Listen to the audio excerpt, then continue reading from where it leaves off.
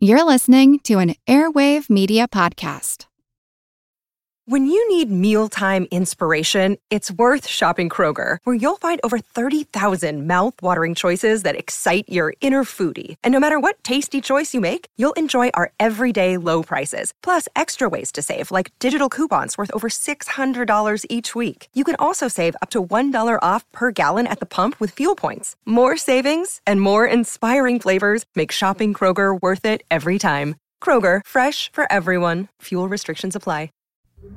Statisticians are among the unsung heroes of science, gathering and understanding the hard evidence that forms the backbone of much scientific research. I'm Jim Metzner, and this is The Pulse of the Planet.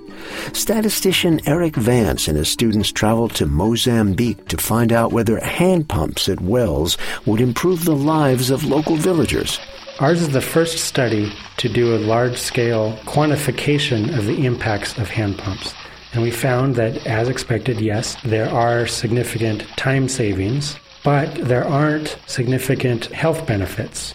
One of the issues is that the water is clean coming out of the hand pump, but it goes into a dirty container. The water is contaminated before they even bring it into their household. So we found that more attention needs to be paid to the containers that families use water and store their water in. And also, investing more money in having a pipe that goes directly into a person's house. That also could have a lot more health impacts.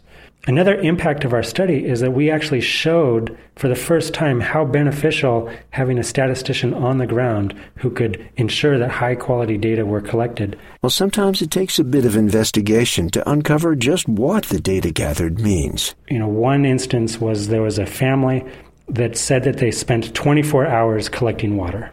My student asked them, is this true? Does this mean 2 hours or 4 hours? The family said, no, it's 24 hours. They spend 8 hours walking to the water source. They fill up their buckets and sleep overnight for 8 hours, and then they walk back 8 hours. And they do it 3 times a week. And so we weren't just analyzing numbers. We actually knew what those numbers meant. Pulse of the Planet is made possible in part by Virginia Tech, inventing the future through a hands-on approach to education and research.